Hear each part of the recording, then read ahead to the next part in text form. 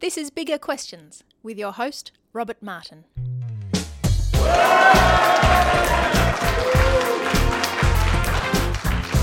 Welcome to Bigger Questions, recorded live in the city of Melbourne. Today's big question: how can we go beyond the Facebook friend and develop really good relationships? Today we're thinking about how we live well today, and in this show we're offering practical and helpful advice to help us live and thrive in the modern world. So today we're going beyond the Facebook friend and learning how we can build great relationships. And we're asking today's big question to Andrew Laird. Andrew works for City Bible Forum in Melbourne and oversees the Life at Work Conference, an initiative aimed at connecting Christian faith with our daily work. He's a popular author, speaker and writer, and he joins me now. Please welcome Andrew Laird.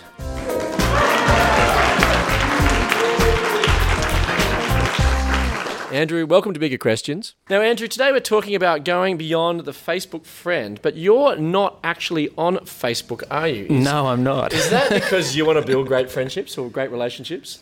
Possibly. and I guess straight away you sort of think, what qualifications does this guy have to speak about Facebook? But I guess there's three main reasons why I'm not on Facebook, and some of them have relationship to this topic and others perhaps less so. But One is I can get addicted to things very easily, and Facebook looks like the kind of thing that I could just get sucked into and spend hours on and at the end of the day be frustrated with myself for. Second thing is perhaps like everyone else, dare I say it, has a propensity to love applause and praise from others, a narcissistic streak. And Facebook seems to only feed that or encourage that with likes and comments and how many people are clicking on my posts.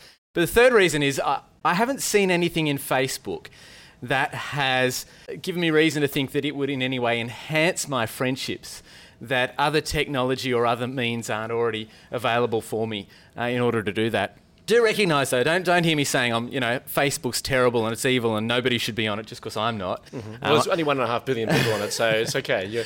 I think one of the great strengths of Facebook is the networking that it provides. Yeah, thanks, Andrew. Now, to kick off Bigger Questions, we like to ask some smaller questions just to get us thinking. Today we're talking with Andrew Laird about friendship. So, Andrew, today's smaller questions to you are about Facebook friends. Okay, there's two questions, both multiple choice. Question 1. According to an online poll on the Telegraph newspaper in the UK, what was voted the top reason for unfriending someone on Facebook? Was it A, I don't see them in the real world? Was it B, their annoying status updates? Was it C, because they befriended my friends? Or D, I'm jealous of their holidays? So which was voted the top reason for unfriending someone on Facebook? Look, I lean towards B or D, right? In the content that other people are providing. I'm going to go with, I'll flip a coin and say D. D. Maybe you want to think B? about B? Yeah, congratulations, yes. B, their annoying status updates was voted by 34% of people as the top reason for unfriending someone on Facebook. And second was that I don't see them in the real world, with 24% of respondents. Actually, I'm jealous of their holidays was only about 1% of people. So anyway, question 2. A recent survey claimed that the average Facebook user has 155 friends. But how many of these would the average Facebook user trust in a crisis? Was it A, 4, very few people can be relied on in a crisis? Was it B, 28, a reasonable number, are dependable? C, 72, about half of our Facebook friends are trustworthy? Or is it D, 155, all friends on Facebook are true, genuine, deep relationships? So which is it? Given what we're going to say in a moment on terms of defining friendship, I'm going to go with A, 4. 4. Well, you might be surprised that the correct answer is actually A. 4 out of 155 people could be relied upon in a crisis. Answer B, 28 out of 155, or about 18%, were considered as genuine and close friends, yet only about 4 or 3% of Facebook friends could be called upon in a crisis. So has this quiz made you reconsider your Facebook famine? Not in the slightest. Okay. Fair enough. Anyway, so Andrew, in our Facebook friends quiz, you got 2 out of 2 right. So congratulations. You're the Facebook friends whiz. So congratulations. Big round of applause for Andrew. So why do you think that we have lots of Facebook friends but few genuine friendships? I guess there's a sense in which few genuine friendships is not necessarily a bad thing. In fact, we'll kind of unpack what friendship is. Yeah. And my understanding of friendship is that actually there is only a capacity for very few friends that we have.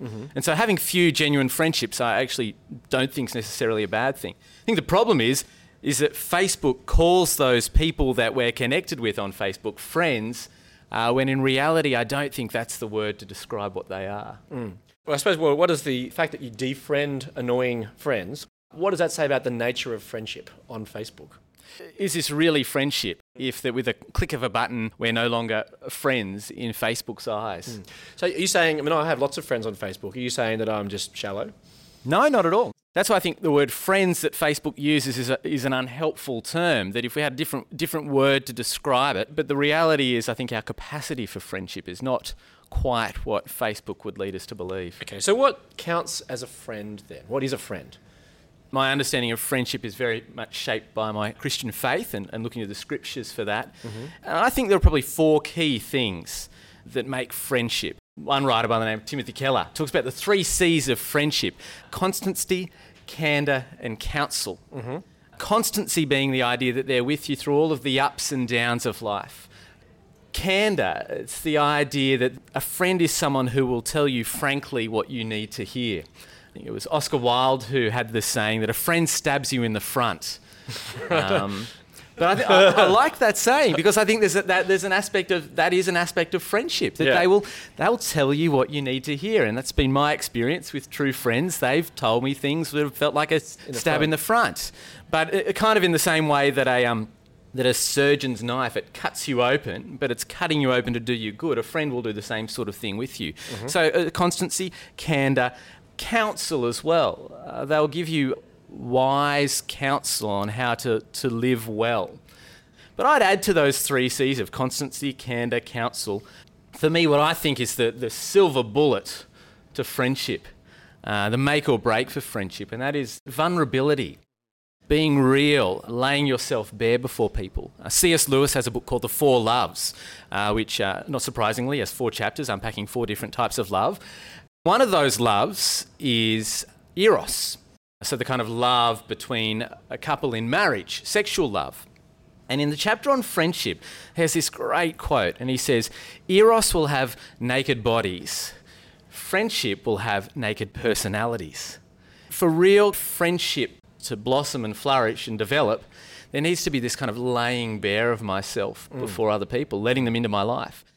In terms of if that's how I understand friendship, then you can see why I think Facebook and its use of the word friend is falling far short in what friendship actually really is. Almost trivialises friendship. Almost trivialises a friendship, and it somehow says that, you can have friendship with 12, 13, 1,400 people, but I think the reality is, if that's what makes up friendship, you can only have that kind of relationship with really only a handful of people. But why does friendship matter anyway? I mean, someone once wrote to an online psychologist, "I do not really care to have meaningful social interactions with other people. I view it as a hassle. From my point of view, relationships simply complicate life. I really don't see the point. People just aren't worth the time." So are friendships just a waste of time? I think absolutely not. And I mean, I don't know the context of that quote, but I would say, with all due respect to them, that I think they're kidding themselves. I think we've been hardwired for relationship, hardwired for friendship.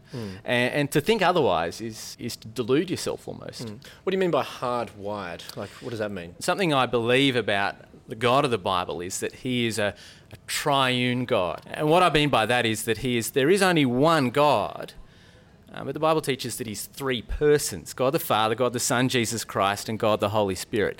What that means is that right at the very core of who God is relationship. It's inherent to who he is. But the next step in the logic, coming to your question of why are we hardwired for relationship, is that the Christian faith also teaches that all people are made in the image of this God. They're made like him in some way. They reflect him in some way. I like to think about it as kind of the relationship between an artist and their artworks. The artworks give you a little insight into the passions or the concerns or the interests of the artist. And the Christian faith says that all people we're artworks, and God's the artist.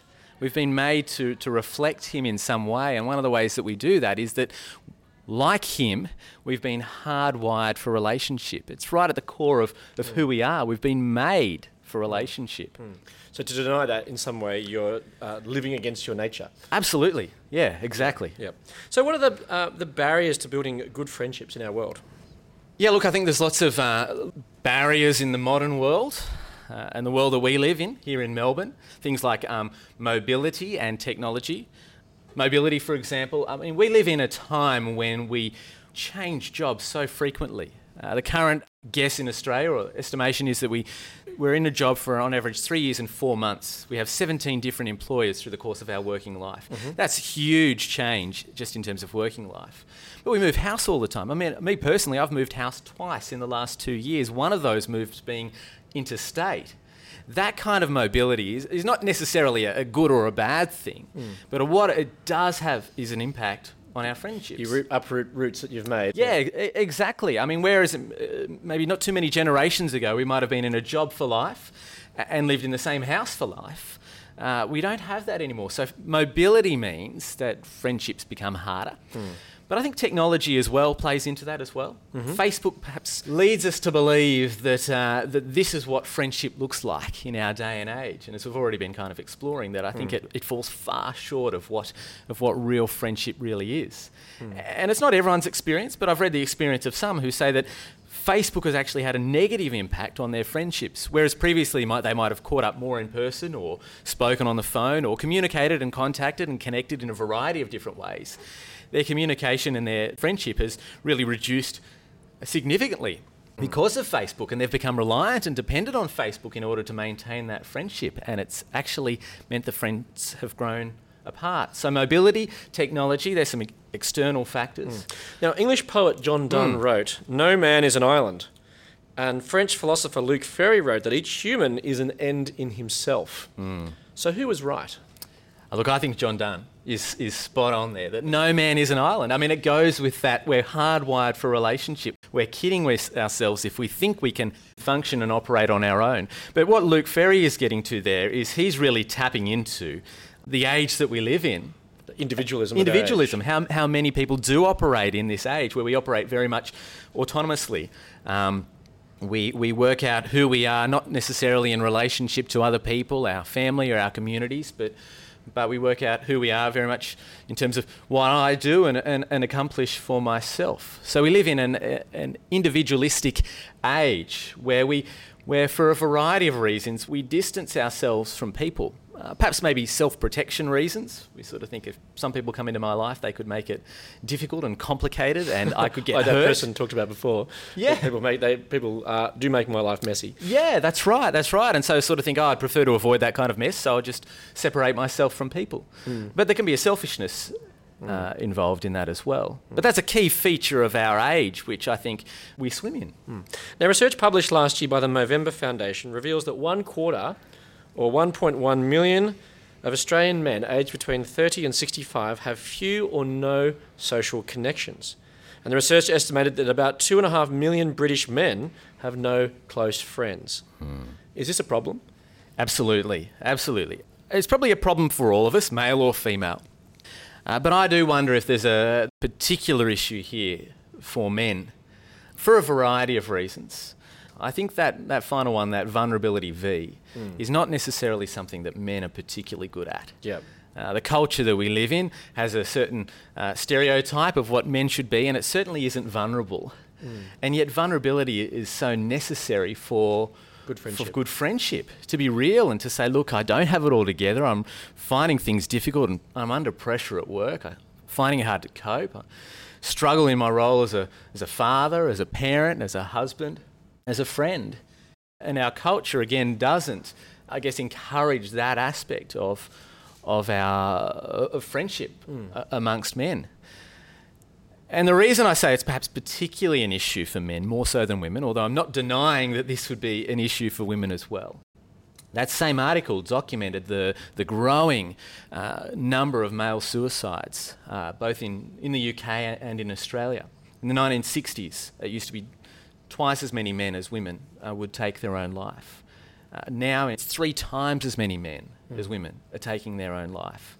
And that article placed a whole lot of the blame at the area of friendship. Lack of friendship. A lack of friendship, a lack of people in my life who I can pour myself out to, lay myself bare before, as C.S. Lewis talks about. It's worth saying at that point that if that raises issues for you, for people listening, that there are great places you can go to get help, Lifeline, Beyond Blue, those sort of things, because it can raise issues for people. But it just goes to the heart of, I think, what is going on in our world today. In some ways, going against our nature. If we're hardwired for relationship and we fight against that, or we resist that, or we avoid that, it only leads to harm and destruction for ourselves. Now, as part of Bigger Questions, we also reflect on the Bible, and we're going to examine some wisdom found there, which may be surprising to many. The part of the Bible we're reflecting on today comes from the Old Testament book of Proverbs. It offers short, pithy insights into the nature of life into the world. It offers practical, memorable wisdom for living life. So maybe, Andrew, do you say that the Proverbs are a bit like the Twitter of the ancient world? Absolutely. I think it's a good way of describing it. And I should say, I'm not on Facebook, but I love Twitter. Now, a number of these tweets in the ancient world spoke about friendship. We have one here in Proverbs 18:24, which says, "One who has unreliable friends soon comes to ruin, but there is a friend who sticks closer than a brother." So how does this help us understand friendship? It obviously speaks of that constancy Yep. that we spoke about a moment ago. There is a friend who sticks closer than a brother. They're with you through ups and downs, through adversity, all the difficulties of life. But what I find, I think, particularly striking in this passage is that what he says there's a friend who sticks closer than a brother. In the time that this was being written, you've got to remember that family reigned supreme. Family was the chief unit around which society operated, as opposed to our individualistic culture. Family was right at the top. And so to say that there is actually a relationship that could be closer than a family member, that there's something that friendship can provide to you that family or even marital relationships can't provide is really significant. You need friends, this passage is saying. But do you need the right kind of friends? Yeah, absolutely. And I mean, the first part of that passage points to this as well. One who has unreliable friends soon comes to ruin. There's a number of proverbs in that book that have that similar sort of sentiment, that really have the idea of choose your friends wisely. I don't know if your parents ever gave you that advice as a kid, but it's advice. No, I always chose good friends. They didn't need to tell you that. I was pretty good. But that's wisdom straight out of Proverbs. It says choose your friends wisely because they're going to have an impact, particularly if they're the people who are counselling you. Yeah. Then you want to have good ones who are giving good counsel. Well, Proverbs 22:24-25 says, "Do not make friends with a hot-tempered man. Do not associate with one easily angered, or you may learn his ways and get yourself ensnared." So it's the same sort of thing. Yeah. So how does the wisdom of Proverbs speak to the 3 C's and the 1 V that we talked about before, the constancy, candor, counsel and vulnerability? Timothy Keller, who I mentioned, has those 3 C's. He really, it's in some ways the ways he summarises the Proverbs about friendship. But the idea of vulnerability, I think, comes through in one of the underlying themes of the whole book of Proverbs. In that if you're not familiar with Proverbs at all, one of the catch cries of that book is, the fear of the Lord is the beginning of wisdom. It's this acknowledgement that God is God and I'm not. That I'm a human, that I'm weak, that I'm frail, that I'm vulnerable. And so I think that overarching theme of Proverbs paves the way for us also to say that, yeah, I need to recognise my humanity, my vulnerability, and that has to play into my friendships and my relationships as well. Well, let's just throw another proverb out there which maybe speaks to this. Is better is open rebuke than hidden love. Wounds from a friend can be trusted, but an enemy multiplies kisses. So maybe that's the idea of getting... That's the stab in the front. Stab in the front. So yeah. How has this been demonstrated in your life? Yeah, I mean, I can think of a few friends who've stabbed me in the front, of which I'm very, very thankful. I mean, one particular example was a housemate that I lived with. He stabbed me in the front a few times, but one of the times that he stabbed me in the front was actually over the issue of friendship and me being a poor friend. Not so much to him, but to someone else. So what did you do? What had you done or not done? I'd been invited to a birthday dinner. I'd said I was going along, and I'd had a big week at work and I was tired, and it was a Friday night, and I thought I'd just prefer a quiet night relaxing at home. and didn't show up and didn't let them know. And I didn't think my presence would be missed, but it was. You were the only person invited. Yeah. Is that right? Now, apparently there was a table with seats all slayed for everyone, and my seat was vacant. And I didn't recognise that it was kind of that sort of birthday party. I just thought it was a big party, and I was just one of many invited, and if I didn't turn up, that it wouldn't be too much of a problem. And that was no way to treat a friend. But another good friend who was there, who was aware of my absence, came home and the next day stabbed me in the front. And you're grateful for that? I'm incredibly grateful for it. I haven't forgotten. You don't forget getting stabbed. No. But he did it as my friend. So better is open rebuke than hidden love. Yeah, it was open. He didn't hide it from me because it wasn't as though, that idea of hidden love, I love you so I won't really tell you that. Well, that's not real love. That's hidden love. But to really love someone is to say, look, you need to know this if you want to live well. And he really loved me, and we had genuine friendship, and so he told me what I needed to hear. Now, the central character of the Christian message, Jesus Christ, also spoke about gaining friends, and his reflections are found in another book of the Bible, this time in the New Testament, in the book of John, one of the biographies of Jesus' life we have. And in chapter 15, Jesus says to some of his followers, though these were actually real followers, not in the Twitter sense, he says, I no longer call you servants because a servant does not know his master's business.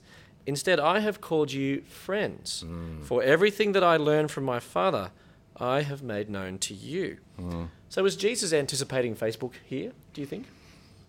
Possibly, although I doubt it. Right, yeah. So how does this passage demonstrate the marks of true friendship? Well, I guess one of the key marks of friendship that you see there is that candour, or even counsel, if you like, that there's an honesty in the relationship. That Jesus says, the relationship between a servant and a master is that a master knows all these things that he doesn't tell his servants. And Jesus' followers, his disciples, might have thought that was the kind of relationship that they had. And there was a sense in which he was the teacher. He was an authority. And he had authority that they did not have. And yet he says, this is not purely master-servant relationship. I'm telling you things because we're friends.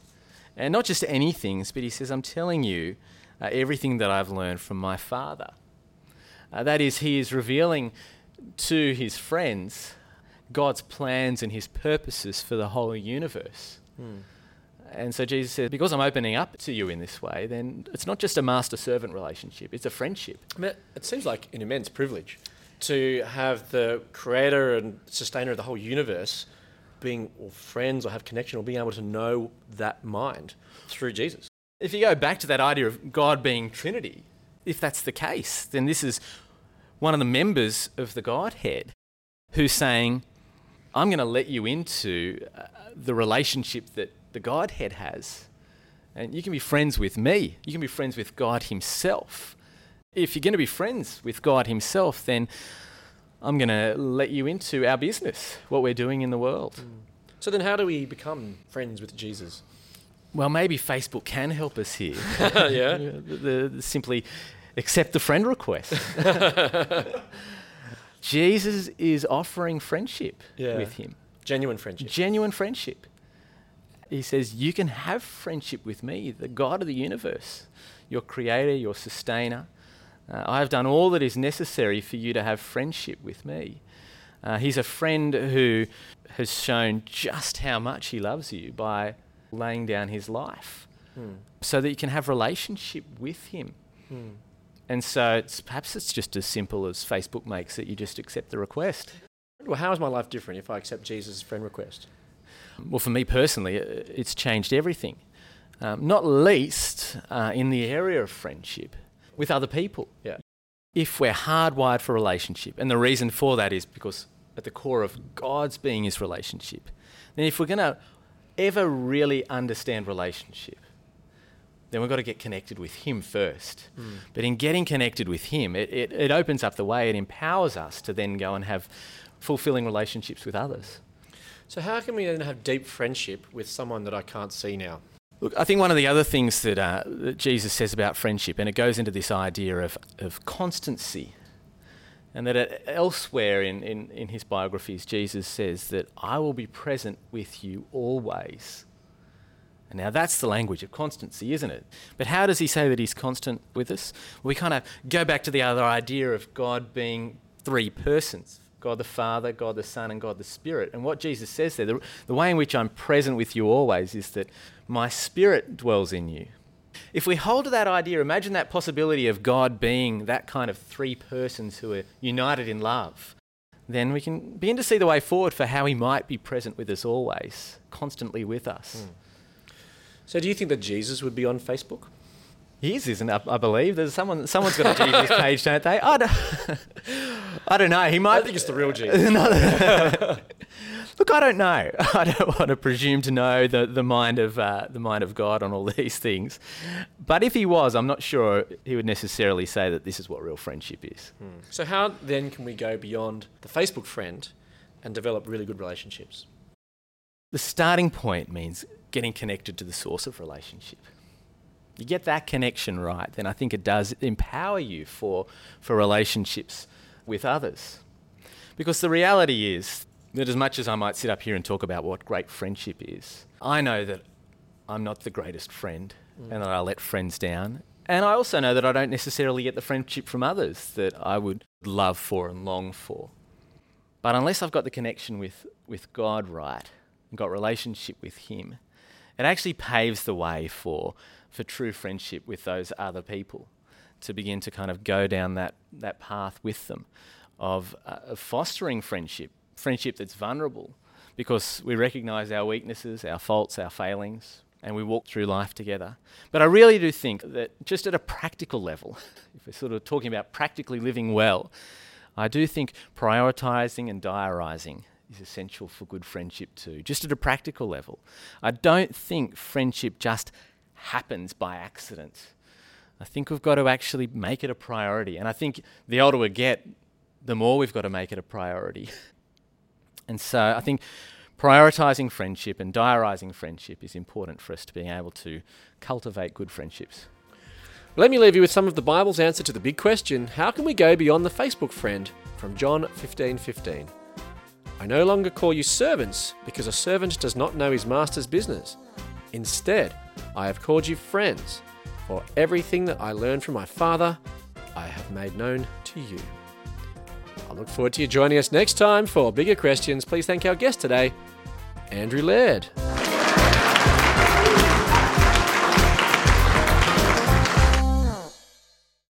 Enjoy Bigger Questions? You can help us keep asking them for as little as $1 a podcast. Support the show. Go to patreon.com/biggerquestions.